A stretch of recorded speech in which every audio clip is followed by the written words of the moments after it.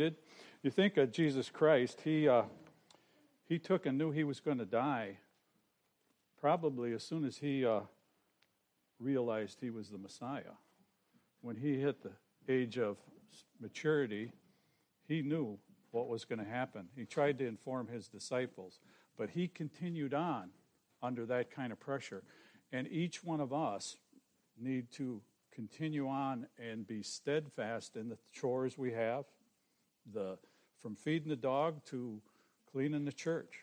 We all have chores and we all have things we need to do, taking care of breakfast and all kinds of things for people and our loved ones. We need to continue on in regardless of the situation. And so that's my best advice to each and every one.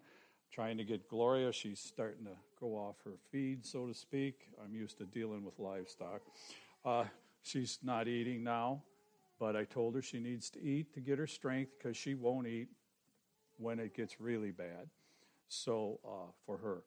And same with her, my advice to everyone involved, continue on, do what you have to do, thankful to the Lord, make sure you fulfill your obligations to everyone else, and if you volunteer for time, then you're more than welcome to do that. God will bless you for it, but these things happen, and it's part of life. So we need to keep looking to the Lord and to our duties to the Lord and to each other in these times.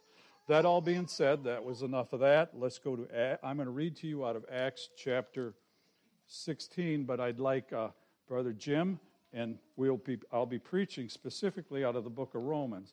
So Brother Jim Stevens will be handing out some Romans to you, and the book of Romans and the book of John.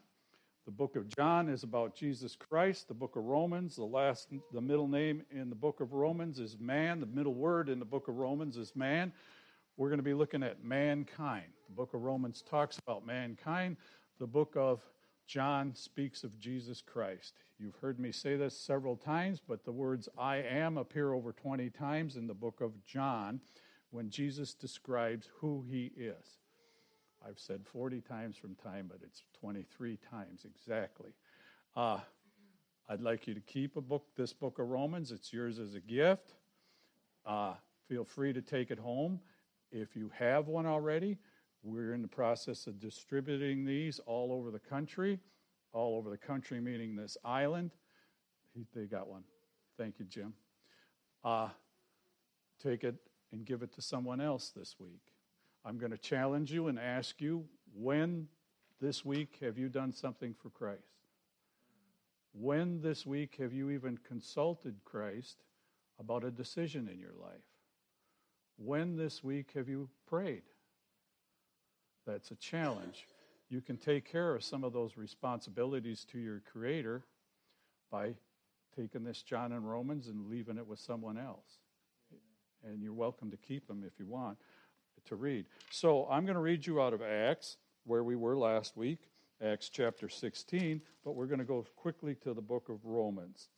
I need one for myself. Brother Jim, I guess I handed them all out. Oh, I got one. Thank you, Jim. I like Brother Jim's joke in the hymnal, in our bulletin today. It was really good. Okay, Acts chapter 16, the conversion of the Philippian jailer. And at midnight, Paul and Silas prayed and sang praises unto God at the prison, and the prisoners heard them. And suddenly there was a great earthquake, so that the functionary of the prisons were shaken, and immediately all the doors were opened, and everyone's bonds were broken. And the keeper of the prison awoke out of his sleep, and seeing the prison doors open, he drew out his sword and would have killed himself, supposing that the prisoners had been fled. But Paul cried with a loud voice, saying, Do thyself no harm, for we are all here. Then he called for the light and sprang in and came trembling and fell down at Paul and Silas, fell down before Paul and Silas. And he brought them out and said, Sirs, what must I do to be saved? And they said, Believe, this is Paul and Silas, and they said, Believe on the Lord Jesus Christ, and thou shalt be saved in thy house. And they spake unto him the words of the Lord, and to all that were in his house. And he took them the same hour of the night, and washed their stripes, and was baptized, and he and all his house straightway. And when he had brought them into his house, he set meat before them, and rejoiced, believing in God with all his house. Now, last week we read this portion of Scripture, and I pointed out that three things I wanted to leave you with. First of all, he was saved. And then once the prisoner was saved, I pointed you out the degradation and stuff that took place in the prison. And even despite that stress and despite those problems, Paul and Silas retained their testimony for the Lord. That's what he's doing here today. That's what's our challenge today, is to remain in a testimony for the Lord, even under stress, even under the loved one dying, someone who's no longer will shortly no longer be with us. It's a stress, and we need to take that into account in our lives. But he was saved. The second thing I wanted to bring out, of course, is that the Philippian jailer was eventually saved. He accepted Christ as his personal Savior. He accepted that the Messiah had come in his day and was departed, and in the form of Jesus Christ. The third thing was he and his house was saved. And his sacrifice and his determination to do what God would have him to do, to set things right in his life, his whole household was rewarded with the same gift he received from Jesus Christ, and that was salvation. So those are 3 points from that message. What I want to cover today is the Romans road, the easiest and one of the most common ways to know salvation. If you open up your John and Romans, the book of John and the book of Romans, we'll be in the book of Romans this morning. And this morning we'll look at the Romans road. This evening we'll look at the Romans walk on the back page. We're going to look at, first off, the Romans road, the path you need to take to salvation. And it's not a real there's no real requirements involved in that path except the fact that you accept Christ as your personal Savior. That's how you get to heaven. There's no said steps to get to heaven. You need to accept Jesus Christ, but there's things involved in that acceptance. In fact, it's easy as ABC: accept, believe, and confess. And we're going to look at the Romans road, Romans 3:10. So turn in your John and Romans to page, it says page 43, but we're going to go to Romans 3:10. Romans chapter 3, verse 10. This is a very common portion of Scripture to some, but to others it's not. But we've all went through these simple processes when we've accepted Christ as our personal Savior. We had to come to the realization, first off, that you're a sinner. There's no one in this room. I like the joke that Brother Jim picked today, sin tax instead of an offering. None of us are beyond sin. None of us. It sneaks up on me from time to time. It sneaks up on all of us from time to time.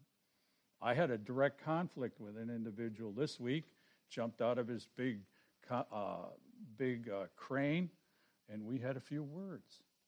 He started cussing, and I didn't lose my testimony, but I got in the flesh plenty. I had to talk to God. I told the individual when we were done, we both apologized to each other and shook hands. But I'm not beyond sin, and I know none of us are. We're all human. Everyday events brings about sin. Everyday non-events bring about sin. We're such a frail type of person. In chemistry class, I learned one time that we're likened often by the medical profession as mere plastic bags rolling down the sidewalk. That's how frail we are physically.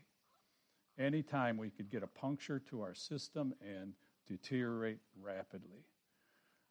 As spiritually, we're much the same way. If we don't have Jesus Christ in our heart, the Holy Spirit at our shoulder, and God the Father above us, we are very frail spiritually. And even with those things, both the intercessors, God the Father, or Jesus Christ and the Holy Spirit, even with them interceding on our behalf, we're still very frail spiritually, and we're still sinners.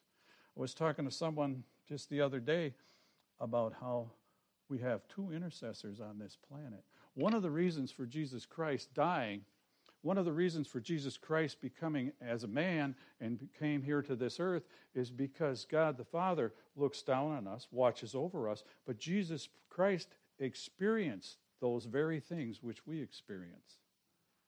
Then he goes back to the Heavenly Father. They're all three in one, don't get confused, but him.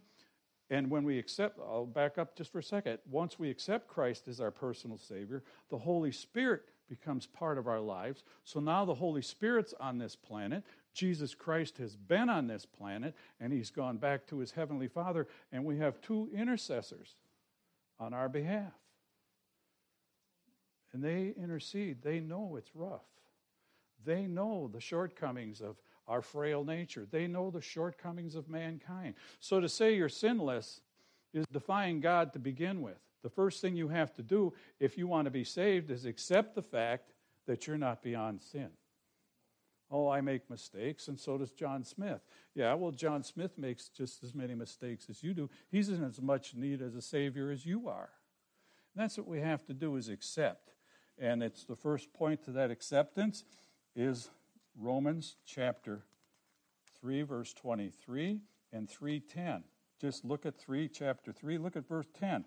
As it is written, there is none righteous, no, not one. Righteousness is right, is being right, pure of heart.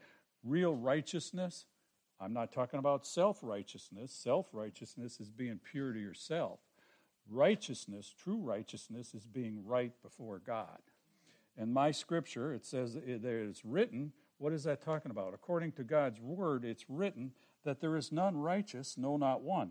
Then you go over to 3:23, for all have sinned and come short of the glory of God.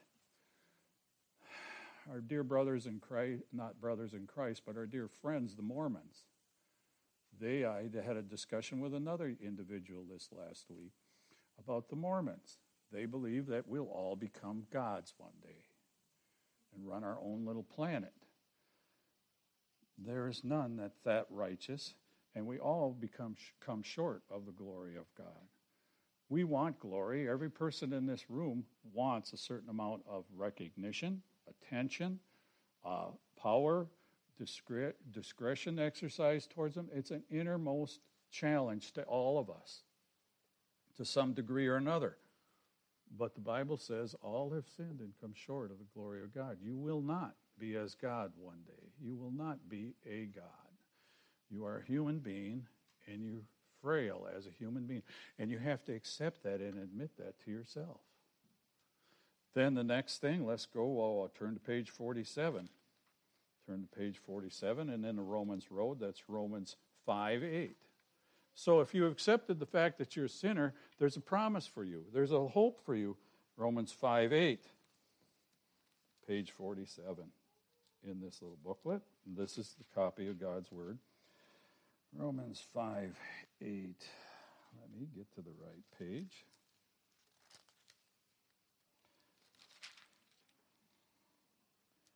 Romans chapter 5, verse 8. But God commended his love towards us in that while we were yet sinners, Christ died for us. Jesus Christ, God's begotten Son, only begotten Son. And that word only begotten means he only had one Son in simple language. But God's only begotten Son became human, and we discussed just for a minute why he became human. He became human for us, for our sake, for our understanding, for our intercession later on. But he was an example of what to do and what not to do, yes, but not to a standard. He didn't come to condemn us, but he came to for us to accept him and be made free of condemnation. Because if we accept the fact that we're sinners, we're actually condemning ourselves, aren't we, to a degree? We're admitting we're not gods. Jesus Christ came to this planet, suffered as a man, and took on the penalty for our sins. According to the Old Testament, the example was laid out for years and years that innocent blood had to be shed for the remission of sin. 2 lambs were slaughtered, or goats, when Adam and Eve sinned. Ever since then, innocent blood had to be shed for the remission of sin until we get to the form of Scripture we call the New Testament. Once Jesus Christ died on the cross, no need for animal sacrifice. All you had to do was look to Christ and acknowledge that he died for your sins. In fact, getting saved is not much more than accepting the fact you're a sinner, believing that Jesus Christ, A.B., died on the cross for your sins, and confessing him, thanking him for that. My favorite illustration in that regard is I knew a man that his son saved another fella swimming and drowned it in the process of saving him. And I asked the individual, I says, does that bother you? Your son was a lifeguard and he died saving someone's life. He says, it doesn't bother me. He knew that job. He took on that responsibility. He accepted, and he believed that that was what God wanted him to do. But the fellow that lived never thanked me. Never thanked me for his son, for my son that died for him. When you don't accept Jesus Christ as your personal Savior and think you're going to get to heaven by yourself, you're telling God he wasn't good enough. You're telling God his son was not good enough for your sins. You're telling him you're going to earn your way to heaven. How would you feel if that was your son that died for someone else? And they didn't say thank you. You say a God that's loving and kind can't have a hell. No, he has a hell to punish those that ignore his son's message to mankind, ignore his personal message to mankind, that puff themselves up as big as him, and yet he created them. When you deny Christ, you deny God. When you deny God, the words of the Bible say, he who denies me before my heavenly Father, him also shall I deny. And that's paraphrased. But you're thumbing your nose at God. Jesus Christ said, I am the way, the truth, and the life. No man cometh unto the Father but by me. Amen. You can't get around it. You got to say thank you. You got to acknowledge it. Oh, but there was a thief hanging on the cross we read about in Scripture, and he didn't have much time for all that. He says, the thief, in fact, if you go there, you can read how one thief said to the other, he said, we have sinned, but this man knows no sin, in so many words or less. And he says, we're suffering for our crimes. He's suffering for nobody's crime or everybody's crime. He didn't even go that elaborate. He says he's done no wrong. All you have to do to accept Christ as your personal Savior, as a Philippian jailer, as we all have to do to truly be saved, we have to accept the fact that we're sinners, believe that Jesus Christ died on the cross for your sins, and confess him. Now, you don't have to confess him to me. You don't have to say it to me in some prayer. You have to confess it to God. You have to thank him for Jesus dying. You don't even have to say thank you. Just acknowledge it. He'll take you at that. He made it so easy that almost anybody could accept, believe, and confess. We've raised some handicapped children in our days, my wife and I. We had one little daughter that was profoundly handicapped. But yet she come to a point in her life where she accepted. I don't know where she believed. I don't know if she was even capable of ever confessing. She couldn't hardly speak when she left us. It's something that takes place in your heart. Let's keep going. Let's go down the Romans road. We went to Romans 5:8. Let's go to 6:23, the next one over. Romans 6:23, be about page 48, I believe, or 51. It says here.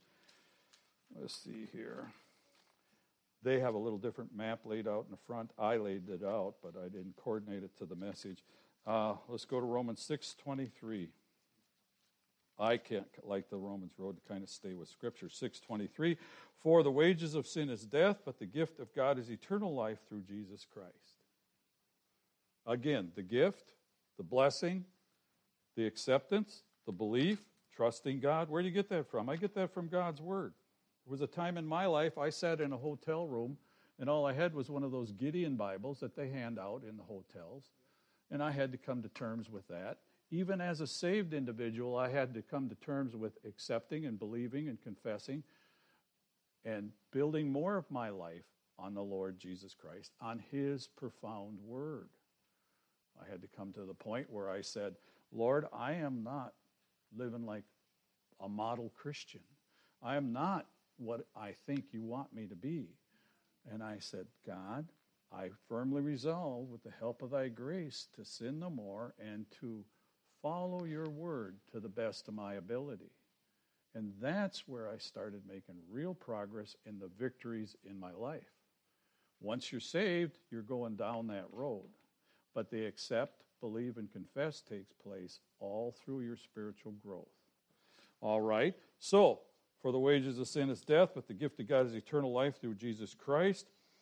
And then let's go to Romans 10:9. 10:9.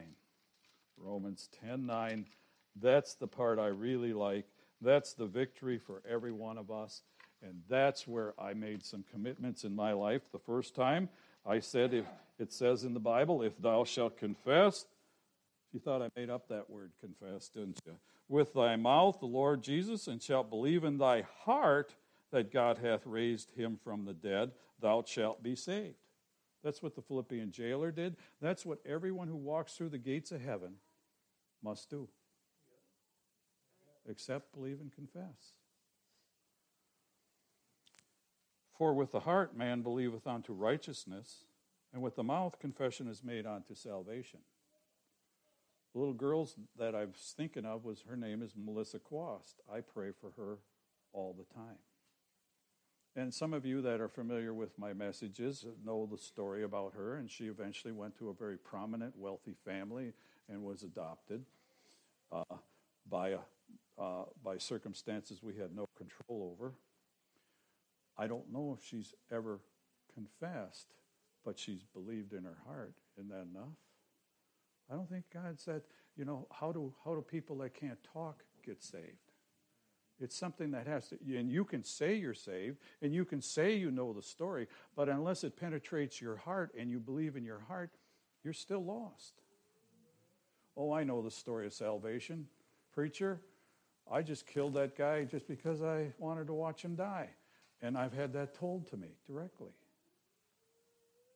You have the opportunity, not being incarcerated, to act upon that belief and to magnify what your heart says. And if you can't, God will soon take that ability away from you, either with an untimely death. Even if you live 100 years old, it'll be untimely for you. But if you take and accept, believe, and confess, it's going to be a lot easier. Brother John told me himself that if it weren't for God and accepting Christ as his personal Savior later on in his life and really believing in his heart, he wouldn't be looking at the future the way he's looking at it, the way he looked at it last week. He's got peace of mind. He's on his way to heaven. He knows God. He knows he's not a saint. He knows he never was a saint. But he believes and trusts in God's word, and he's confessed him openly to me, but he's believed in his heart, and that confession was made with his life. And now it's made with his death. Okay, it says here, and this is the neat part, but with the heart man believeth unto righteousness, and with the mouth confession is made unto salvation. For the scripture saith, whosoever believeth on him should not be ashamed. John is not ashamed. I'm not ashamed. I know I'm still a sinner. I know I'm, at best, righteous in God's eyes. But I know I make mistakes. We all have to come to that point in our life where we realize that Jesus Christ died for our sins. And we have to believe in him as our way to heaven. And then it's best for us to continue to act upon his word, take him at his word, and do the things he'd like for us to do. For whosoever shall call upon the name of the Lord shall be saved. That's simple. I like the parts, though. I like the next few verses, are why I'm standing in front of you today. I accepted, I believed, I confessed. And I continue to do that in my life as God shows me sin and shortcomings in my life. And I continue to do that. And one of the reasons I'm standing before you today is because of accepting and believing and taking him at his word. It says here in verse 17, 15, 16, and we're nearly done. How shall they call on him in whom they have not believed? And how shall they believe in him whom they have not heard? And how shall they hear without a preacher? It's the only reason I'm standing here today. The only reason I'm standing in front of you today is I accepted and took God at his word and followed through with what he wanted me to do. He told me that if you believe Romans 10:9 as much as you believe Romans 10:10, and as much as you believe 10:11, and as much as you believe 10:12, then you should believe 10:13. And how about 10:14? What are you preaching? What have you preached this last week? Have you even bowed your head at the dinner table? What are you preaching? Those subtle messages will make or break you as you accept and believe God's word. For I say, though, the grace is given unto me, unto every man among you, not to think of himself more highly than he ought to think, but to think soberly according to God hath dealt to every man a measure of faith. For we have many members in one body. I went and I skipped 2 pages over. What I wanted to leave you with was, and how shall they preach except they be sent? And I had to come to the realization I was sent. I'm not saying everyone in this room is sent, but everyone has a responsibility to be a witness and a testimony. In verse 16, verse 15 is the one I want to leave you with. And how shall they preach except they be sent? As is written, how beautiful are the feet of them that preach the gospel of peace and bring glad tidings of good things. That's why I wear cowboy boots. There was one time when I was a preacher boy that we invited all kinds of pastors to the big church. It was a big old church, and I was there, and I was just a little preacher boy. I was probably 35 years old, and with a bunch of kids. And I says, what can I do about that last verse in there? I've never so much as polished anybody's feet. And I got gigged the first time I went to Bible college because I was wearing cowboy boots and needed a haircut. Can you believe that? And so I says, okay. So I threw away those stupid wingtip shoes right after I got out of Bible college. But I says, I'm going to polish my shoes before I go to church. Keep my feet beautiful as I could. And then all the preachers that came in, I got another fella, I got him convinced. We went and got a couple cans of shoe polish, and we sat down and polished all those preachers' feet. I got friends to this day from that polishing that'll benefit this church right here. They will. As you become obedient to God's word, he will honor your obedience. He will intercede before that Heavenly Father. Him and the Holy Spirit that dwells within you says, oh, he listens. I think I'll talk a little more to him. And the Holy Spirit will have more control in your life, and he'll lead you to do more and more things for him. God, Jesus Christ, on the other hand, will be talking to the Heavenly Father, asking for forgiveness for you as you fall short of those things, and he'll overlook some of those things. Let's all stand. So I let you see a little bit of my life, but I know, I admitted to you, I'm not a spiritual giant. I'm not without sin. Every one of us need to accept Christ, accept his word, and we need to believe in it, and then we need to confess it. Where do you stand in your relationship with God this morning? Have you accepted Christ as your personal Savior? Have you tried to experience that fact that you know he's on your way to heaven? Have you ever thanked God for that? Have you ever looked into God's word and said, man, most people go, I don't believe that.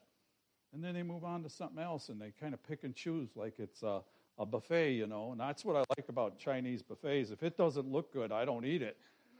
But there's a lot of things in God's Word that don't look good to me, but I have to eat them if I want to grow and get strong. Each one of us need to start looking into God's Word and continue to accept His Word, believe it in our hearts, and confess to Him how we line up with Him. Then we can get that real power. Then we can see the loved ones saved, like the Philippian jailer. Can you imagine what kind of family life that poor guy had? He had to sleep at that prison. And what kind of family he had? How they seen the worst of all humanity gathered in one spot. But yet, they all got saved because they seen someone who was concerned about their testimony, about their witness to others, about mankind in general, to the point where they sang under dire persecution. Isn't that wonderful? What can He do with you? What can He do with your business? What can He do with your lifestyle? What can He do with your hobby? What can He do with those things you enjoy? What can He do with your family? If you just continue to accept, believe, and confess. God calls everyone here in this room to 3 things, and you've heard it before. He calls everyone in this world to salvation. Then He calls everyone to service and everyone to sacrifice.